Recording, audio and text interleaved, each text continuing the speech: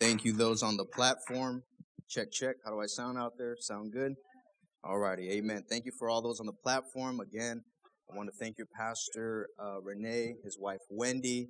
Thank you for having us here. Thank your pastor for the opportunity. Like I said, my name's Josh. My wife's name is Emily. We're pastoring in the Copperfield area of Houston, trying to break through, trying to see people get saved and pray for us. There's multiple things in the air right now as far as a location to start doing Sunday services, a building. I also pray for my wife's family. There was recently the grandmother, my wife's grandmother passed away. It was all of a sudden. We're going to the funeral this Friday. Please pray for us. Pray for just comfort in that God would help us. And with that said, let's go ahead and get ready for the message tonight. Hosea 1:10. Turn to your Bibles. I want to minister a message called Same Place, Different Story. How many of us come from a hometown? How many of us have a hometown place? All right? If I were to ask you where you were from, many of you would tell me, oh, I'm from this place, I'm from Texas, I'm from Louisiana, I'm from Houston, I'm from Chicago, I'm from LA. And every single one of us would have a place that we can look back at and say, oh, that's where I'm from. I mean, how many have ever gone back home? You know, I'm right. When you go back home, you start cruising, driving down the same old familiar streets, and you're like, oh man, hey, remember? You start telling your whoever's in the car with you, hey, right there, bro, I got into a fight, or hey, over there, bro, we used to get ice cream from that Walgreens. Oh, and you start kind of reminiscing a little bit. And you start talking about the good times and, you start having a conversation. And, and certain places bring things out of us. Like when I went back to California, I was like, man, I haven't been in LA in so long. Everything's changed. I didn't remember it as I used to. But how many know that's the same way spiritually? There are places in our lives, in our hearts, in our minds, and in our spirits. And sometimes those places are not always the places that bring us joy. They're not always the places that are places we like to look at. They worry us. They bring frustration. There's brokenness associated with that. There's pain, rejection, sorrow. This can be a physical place. It could be in our minds. It could be in our souls. But we look upon that place and it's like, this has not changed. This has not been healed. How many of us have those places in our lives sometimes? Sometimes there's certain places that in my heart and in my mind, or if I was physically there, I'm like, I can't go to that place. It's too painful. And some of us can live with these things in our heart. We can be burdened by them. We can be weighed down, have no joy. But I want to tell you, we serve a living God that can take those same places and He can give them a different story. We can look at those places once again and have victory, joy, and spiritual fruitfulness. We're going to read in our text a promise that God has given His people that are suffering the consequences of their idolatry, and how God is going to restore them because He loves them. Hosea 1:10. Yet the number of the children of Israel shall be like the sand of the sea, which cannot be measured or numbered. And in the place where it was said to them, you are not my people, it shall be said to them, children of the living God. Let's pray. God, I pray your hand upon this message, upon this congregation. Lord, that it would stir, God, in them. God, that it would breathe new life in their hearts and in their lives, God, that you would give them victory over areas of their lives where it's been associated with pain and sorrow. Write a new chapter, that if they ever go back to those same places, it would be a different story for your glory, God. I pray in Jesus' name. Amen. Firstly, I want to look at the fallout of unfaithfulness. First, we have to ask the question, how important exactly is faithfulness in life? We are taught to be faithful in order to be good Christians, right?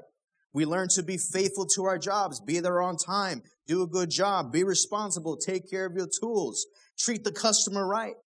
We're taught to be faithful to our families. Hey, raise your kids right, discipline them, provide for them, do what you need to do to make sure your family has food in the fridge, a roof over their heads. We're taught to be faithful in our marriage. Don't cheat. Learn to build on your marriage. Learn to have a relationship with your wife. Focus on her or your husband.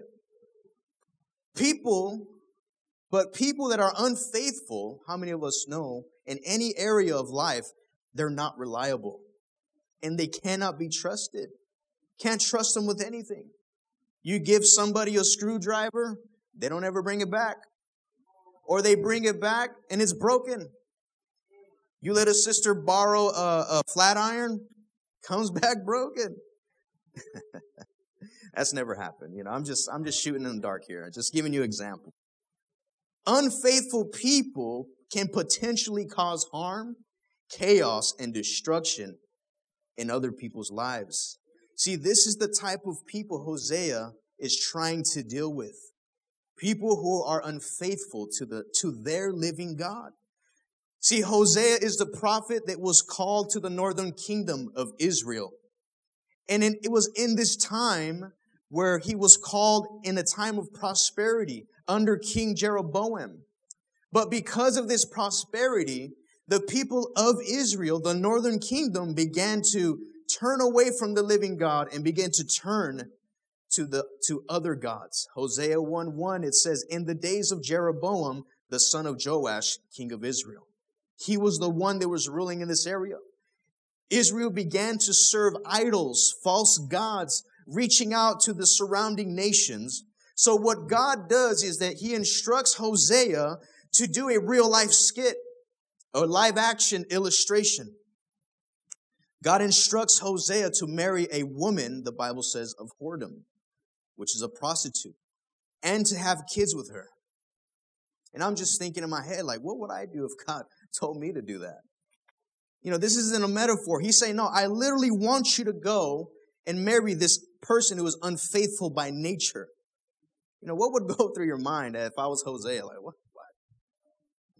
I would have said, God, I have to pray about that one. But why does God ask him to do that?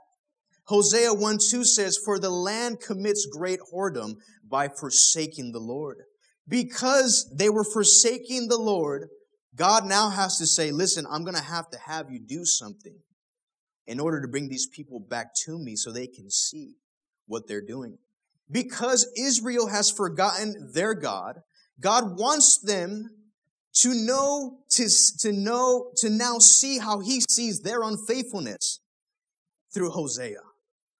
God wants to get a reaction from them to wake them up and to shake them to repentance.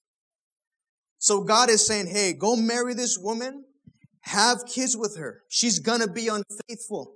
And what is God trying to tell the people of Israel through Hosea? He's saying, this is what God is basically saying. You know what, Israel? You were never faithful to begin with. You were already sleeping around with these other gods before I even met you. But out of my love for you, I pulled you out of your insanity and I made you my own. I gave you honor. I made you an honorable woman. This is God saying, I gave you covering, Israel. I gave you security. I blessed you beyond your wildest dreams. How many of us know, man, when you get saved, man, this is what God does. We were already unfaithful to begin with, but he pulls us out, makes us his own, and blesses us, heals us. Yet after all that I've done for you, this is God speaking to Israel, you still went back to the streets. This is who you are, Israel. Unfaithful. Joshua 24:2. It says, and Joshua said to all the people, thus says the Lord God of Israel, your fathers, including Terah, the father of Abraham and the father of Nahor, dwelt on the other side of the river in old times, and they served other gods. Listen, Abraham's father and grandfather were not people of God. They were serving other gods, but that changed with Abraham. But this is what God is pointing to. Is that, listen, don't think because I've blessed you that you've always been that way. Don't raise your hand to any of the questions I'm about to ask. But I want you to think, how many of us have ever been cheated on? How did it make you feel? That feeling of being betrayed. How many of us were the ones that were doing the cheating?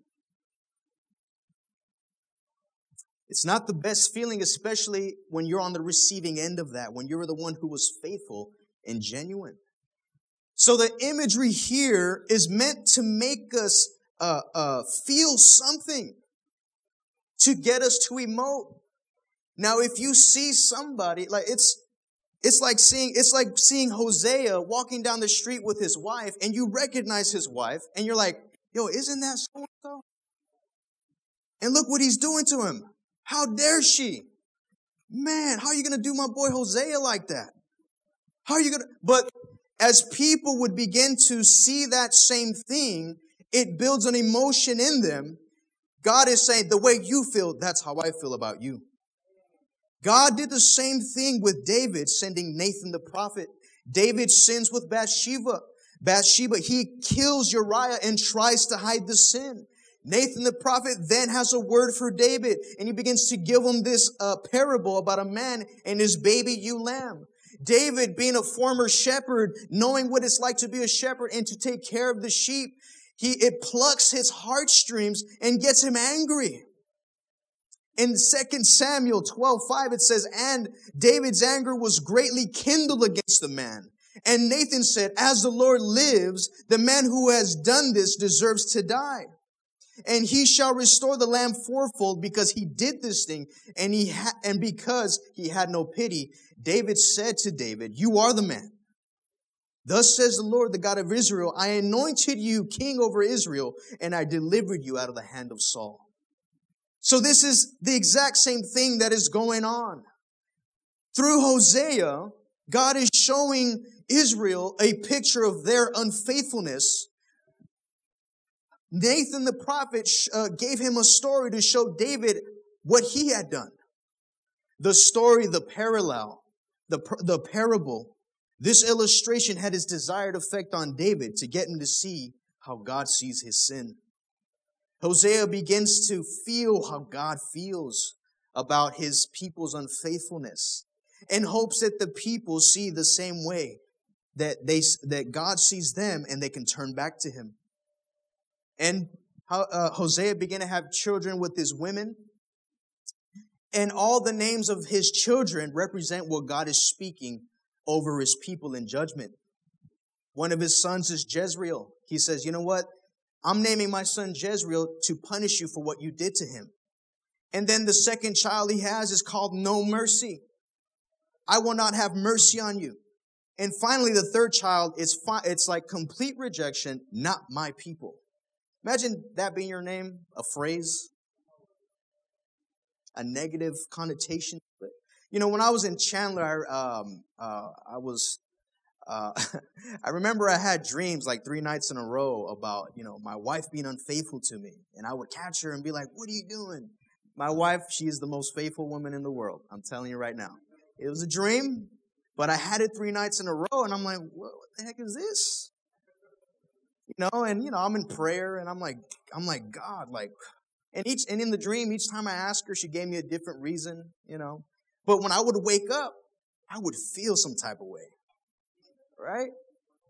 Y'all know what I'm talking about. If your wife has a dream about you, but she's mad at you for something you did in her dream. But I remember it happened like 3 nights in a row, bam, bam, bam, to where I had to just begin to pray about it. I'm like, God, what is this? Okay, why am I having these dreams? What's the point of them? I'm not insecure. My wife's not cheating on me. What's going on? And no later that I said that, God spoke to me. I remember it so clearly because it stopped me. God said, that's how I feel when my people cheat on me. And I was like, whoa. I said, God, have I been doing that to you? Is that how you feel whenever I stray away or whenever I'm not doing what I need to do to honor your name? I mean, it literally stopped me in my tracks. See, this is much of what the Holy Spirit wants to get us to see is how far we really are from God. Because of Israel's unfaithfulness, God had to pronounce judgment over his people Israel. Romans 6:23, for the wages of sin is death. Now Israel is in this place because of their decisions, where judgment will come to pass. Most of the world right now is not saved. They are in judgment of God's wrath unless they repent. All the problems and the issues in the world we know are because sin is rampant and people don't know God's word. God himself in this text is rejecting his people. Now, God's word acts as a form of judgment. And if you're living in sin, you are in judgment of God's wrath. John 3:19-20. And this is the judgment. The light has come into the world, and people love the darkness rather than the light because of their works were evil. For everyone who does wicked things hates the light and does not come to the light, lest his works be exposed.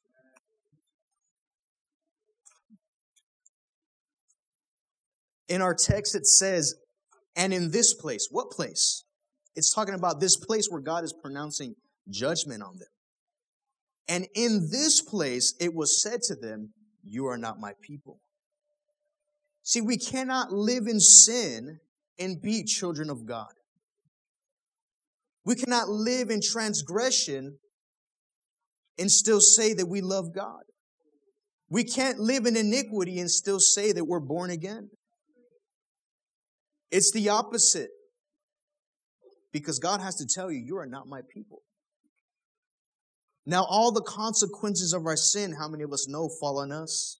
Evil begins to reign. The curse of sin now is at its most potent and most powerful. Death, sickness, and darkness begin to consume our lives.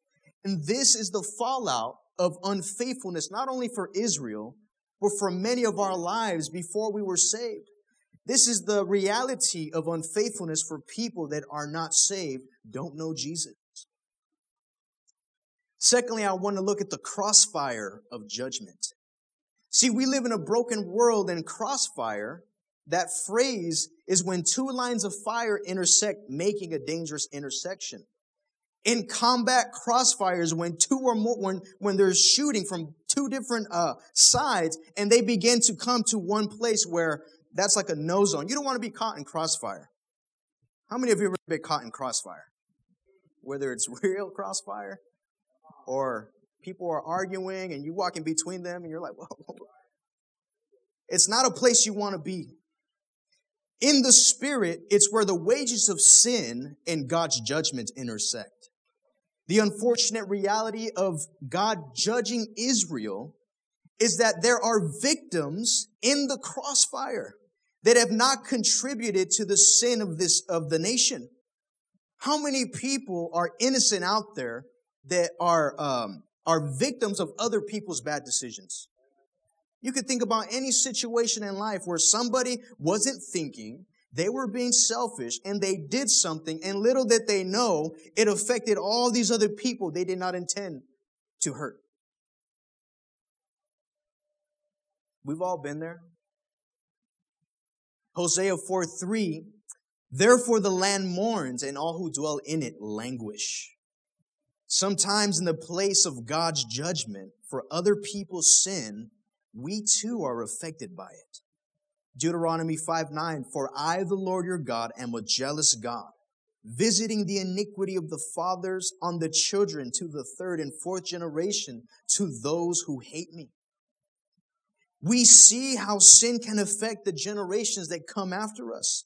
The demonic then has a foothold. Sometimes when parents partake in a sin or they speak words or maybe involved in witchcraft, the children are affected. Sometimes physically, ear infections. Sometimes when you see kids with ear infections or deafness, sometimes there was a spirit of illegitimacy, sex before marriage. Sometimes asthma, there's a spirit of fear attached to that. Different other ailments as a result of someone's sin. The phrase, the sins of the fathers, means that sins committed by our ancestors have the ability to play out in our lives today. This is the same thing as generational curses. People innocent of any crime or sin receive the effects of that sin. Ever have to deal with something that you had nothing to do with, but somebody close to you or somebody you know did something, and now you're the one that has to clean up the mess? Right? You know, when you're kids, it's funny, you know, your sibling does something, and then you get in trouble for it, you get spanked, like, it was him. But in life, as we get older, things play out to where I've seen and I've known people that have gotten killed, murdered because they were looking for somebody else, but they found this person instead. Or maybe you're the one making the mess and making it difficult for people around you. They're picking up your mess. I've been there. I was the one making a mess of my life and making it hard for people in my life. I have no doubt that in the northern kingdom, in Israel, there were people who were serving the Lord and not the false idols.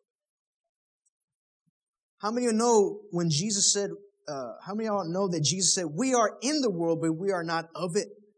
Yet we still have to wrestle with the reality of the sinful nature of the world and the spiritual realm. Just because we got saved does not mean we're exempt from painful experiences, having a bad day, or even persecutions. These are the last days. Jesus is coming back. You will have to deal with people who despise you for your faith. You'll have to weather the storms of life. You'll have to withstand the attacks from the demonic. You have to deal with the physical limitations of your body. There is a plethora of issues and problems that an unbeliever will face that a believer will have to face also. We're caught at times in the crossfire of God's judgment. And what I mean by God's judgment is that God's word has already been spoken plainly to us. You want to know what God thinks about sin? Read the Bible. You want to know what He says about homosexuality? Read the Bible. You want to know what He says about this or that? I guarantee you, you'll find it in the Word of God. And God is unmoved by what He says. Sin will send you to hell, but Jesus Christ can save your life from that. See, man chose to disobey God in the garden. And God had to judge Adam and Eve. He pronounced a curse because they sinned. Had they not sinned, there would be no curse. God must separate Himself from all sin. Anyone who stands before the Lord without holiness themselves would be punished. Listen, I know it sounds like fire and brimstone, but I promise you, I got a point. Is that God is holy. God has to draw a line somewhere. When you won't draw the line, God will. And if you cross that line, don't expect God to move that line for you. God says, no, this is my will. You step over that line, you're out of my will. You're not of my flock. See, Moses couldn't even see the Lord face to face. Moses was like, God, I want to see you face to face. And what did God say? Okay, I'll come down the mountain, but you have to turn away from me and you have to look at the rock. And the Bible says Moses looked at the rock and he saw the reflection of the Lord. And when Moses turned, he saw his back. Moses could not even see God face to face. And it says, without holiness, no one can see the Lord. This is how holy God is. Judgment, God's word, has already been spoken, and one day it will come to pass. For example, the Bible tells us about people that live in sin and who refuse to repent. 1 Corinthians 6:9. Or do you not know that the unrighteous will not inherit the kingdom of God? Do not be deceived. Neither the sexually immoral, nor idolaters, nor adulterers, nor men who practice homosexuality, nor thieves, nor the greedy, nor drunkards, nor revilers, nor swindlers will inherit the kingdom of heaven. Listen, God's word, this is His judgment. God's already passed judgment on things that are going on in our lives. And if God speaks it, it will come to pass. We cannot escape the death that sin brings. How many of y'all know that? See, this is why that even today, even after being born again and covered in the blood of Jesus, we still physically die because sin has corrupted our bodies. We cannot physically live forever anymore. And we still have to stand before Jesus. That's the power of sin. What does the Bible say? It's appointed a man live once, die, and then comes the judgment. It's appointed. Paul, for with all the heart they had served God with, still endured hardships in his life, sickness and persecution. I think about Mephibosheth, the son of Jonathan, friend of King David. He was crippled because ultimately the sins of his grandfather, King Saul, caused not only his father to die in battle, but caused turmoil in his house where the nurse picks up Mephibosheth. He's only 5 years old. She's trying to escape, and she drops him, and he's crippled. He's caught in the crossfire of judgment. Because his grandfather, King Saul, disobeyed God and refused to repent. I wonder how many people in this place and in our lives, in a place of pain, rejection, and sorrow, because somebody close to them or related to them disobeyed the Lord and refused to repent. We are indeed blessed, but we still have to fight off the world and our own flesh. We have to fight off the devil. Listen, the devil will fight you all the way to Judgment Day to keep you in your sin, to make you backslide, and to cause these places that bring pain and unbelief. And if we come out of those seasons, he wants us to be traumatized. Oh, he's saved, but look at him. He's neutralized. Oh, he'll never be the Christian he used to be. Listen, you see what she went through? She'll never be the prayer warrior she was before after I make her go through these things. We can be traumatized by those places that the curse of sin helped create. Not everybody gets saved.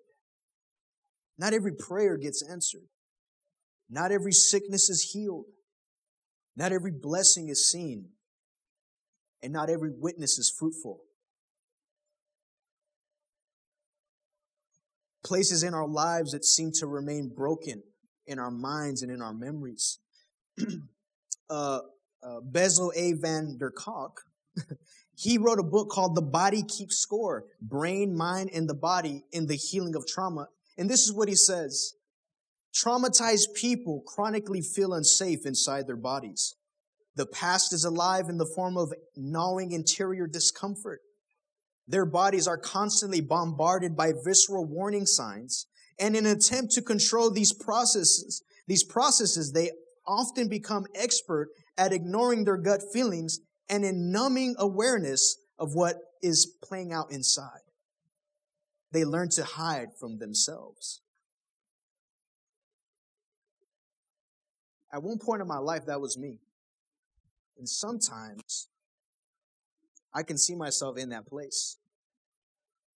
Places where infirmity won. Places where the devil got the best of you. Places where you know you failed to make the right decision. Places that exist in our lives where we don't see any hope anymore.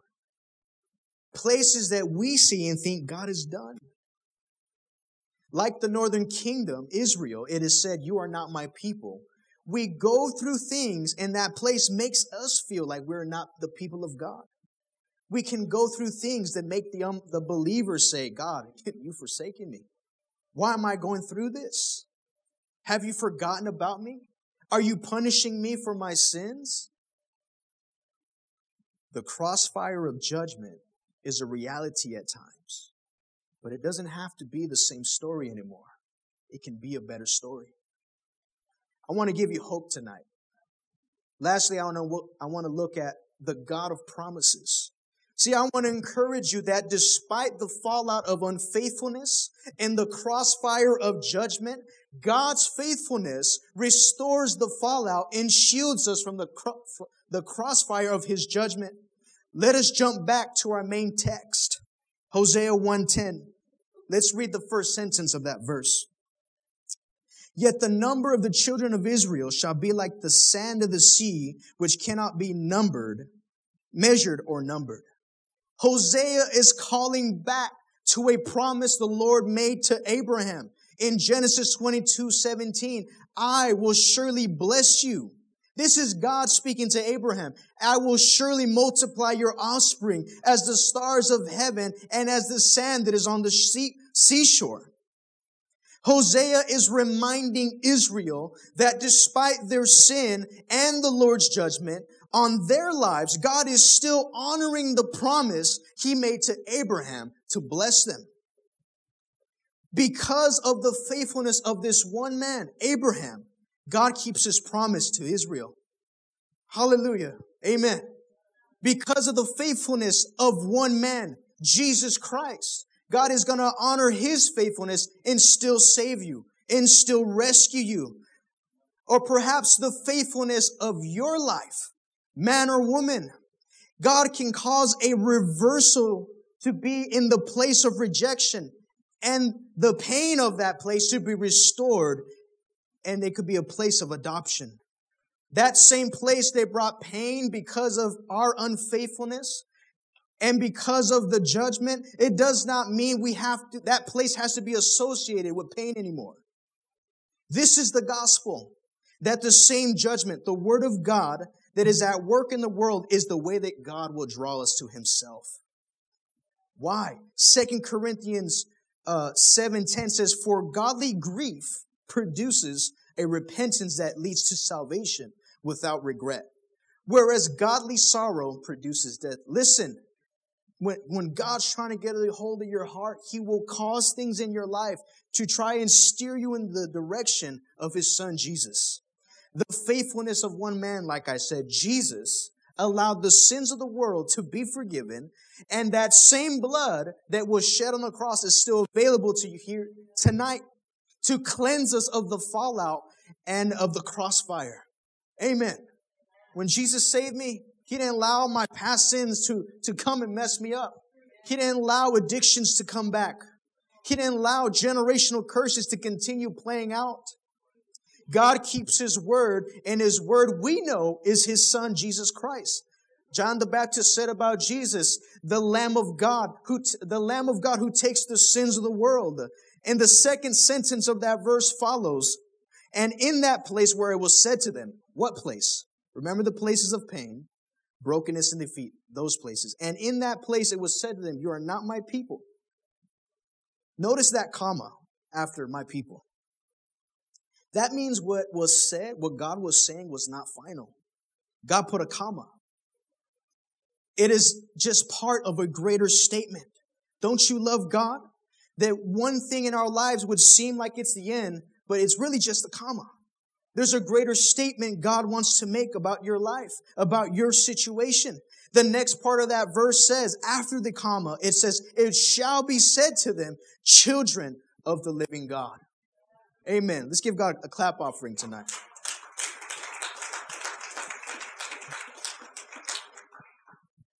What God is saying is that in the same place you felt separate from me is the same place where you'll feel I am with you. You know, you may be in that place tonight. It's Wednesday night. It's Wednesday. Hump day. Midweek service, that's why we're here. Because we may be there right now.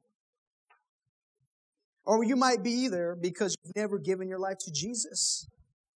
The Bible tells us that if you don't come, the Bible says that if you're without Christ, we're enemies of God. You might be in that place because you're backslidden and you chased other things like Hosea's wife. You went back to your lovers. You went back to the passing pleasures of this world. You're saved, or you're in this place. You're saved, but maybe you feel like God hasn't answered your cries of Abba, Father.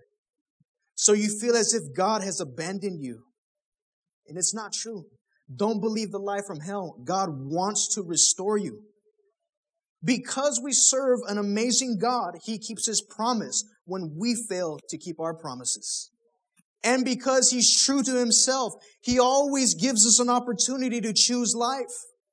Jesus, we know the Bible says, is the fulfillment of the law, the judgments, the precepts, and the statutes of God. I made a comment about the comma after not my people.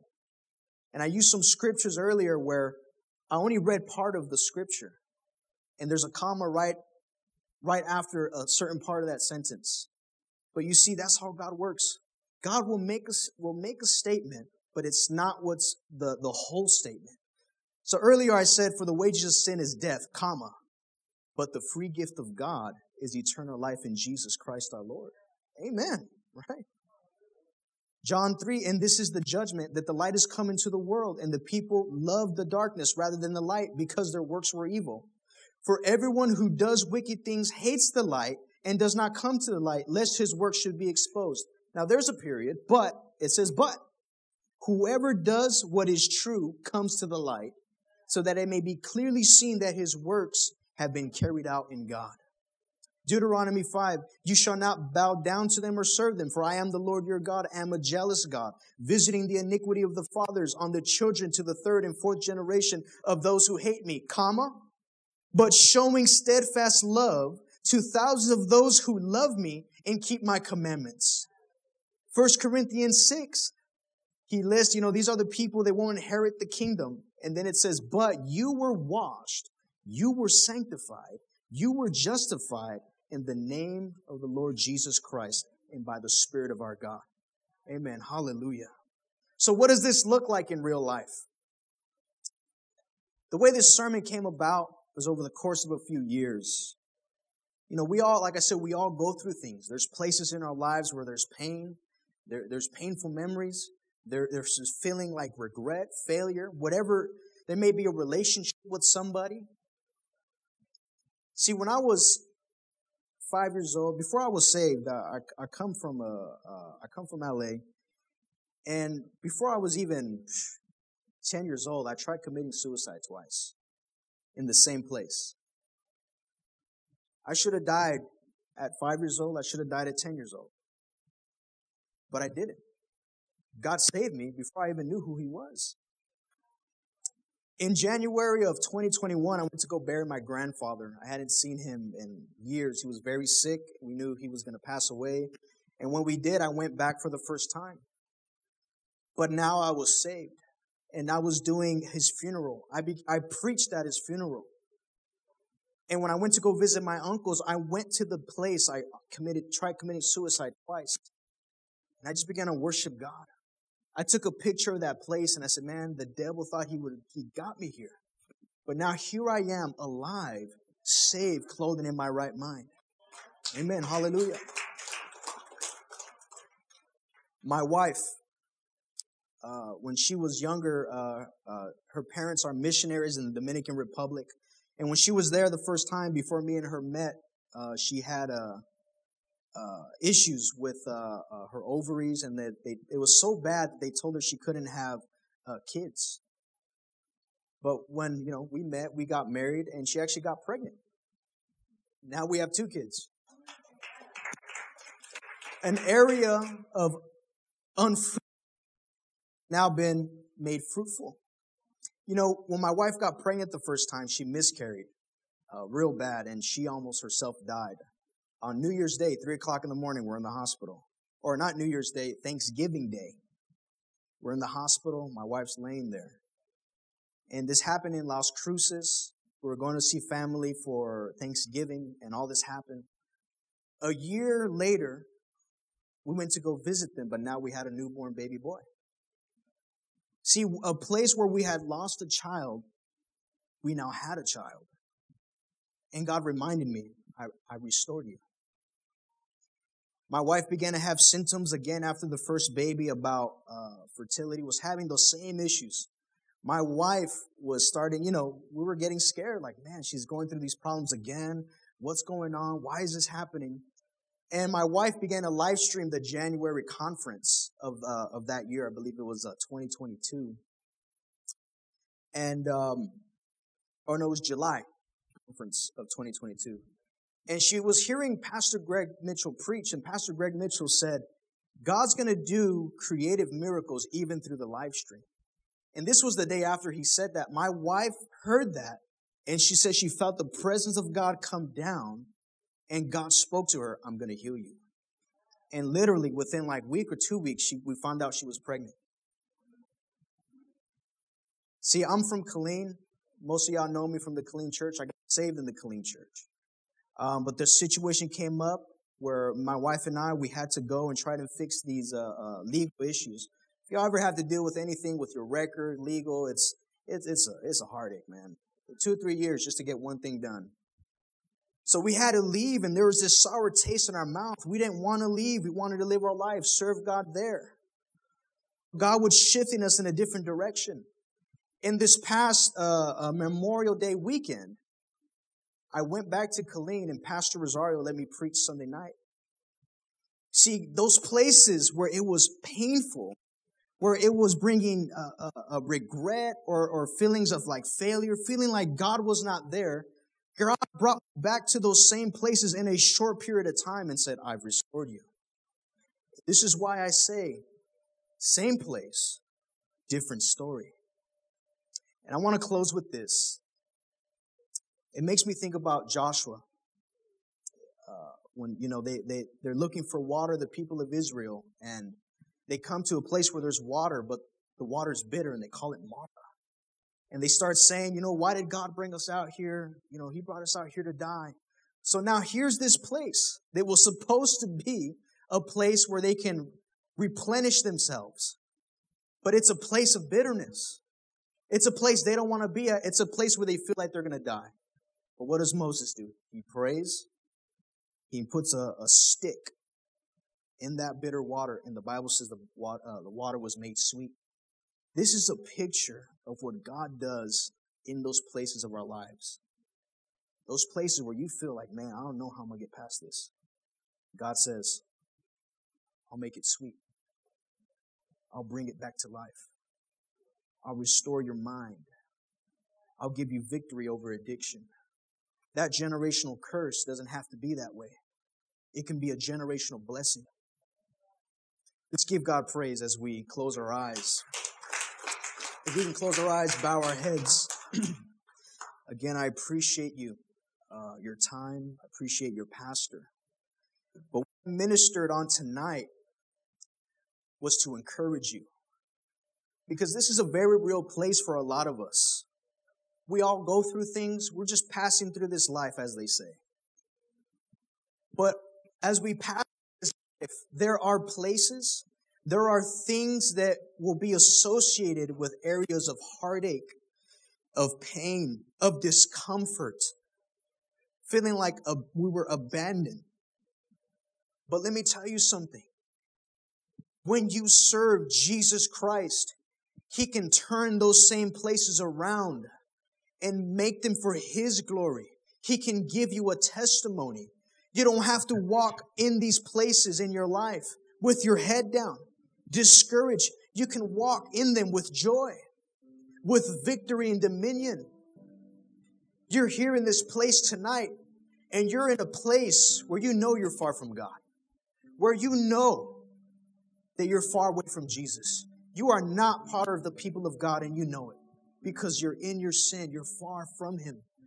But listen, the Bible says, for God sent His one and only Son into the world, not that anyone should perish, but whoever believes of Him shall have everlasting life. Listen, God wants to forgive you of your sins. God wants to cleanse you and wash you of your sins. If that's you in this place, you've never given your life to Jesus, and you feel the Holy Spirit dealing with you, I want you to raise your hand. I want you to lift your hand tonight. I see that hand right there. I see that hand right there. We're going to pray with you in just a moment. Thank you. Or maybe you're here in this place and you know what it's like to serve God. But you're like Hosea's wife, Gomer. She went back to her lovers. You went back to the world. You thought that was better than God. And listen, I've been there. I know what it's like to be far from God because of my decisions. Running from God. Not wanting to repent. But listen, God will chase you. Hosea went back to find his wife. And that's where the scripture says God is married to the backslider. Listen, if that's you, wants to restore those places in your life and you're a backslider, I want you to lift up your hand tonight. All right. Those of you that lifted up your hands, our brother right here, if you could come forward, we're going to lead you in a simple prayer. We're not going to embarrass you. We're not going to have you talking on mic. We just want you to make a solid decision tonight to get your heart right with Jesus. I'm going to open up the altar tonight. If you're part of the church and you feel that place in your heart where you're like, God, there's more than one place that bring pain and discomfort in my life. I need you to heal that area. I need you to restore that. I want you to come and pray. Lay hold of God tonight, church.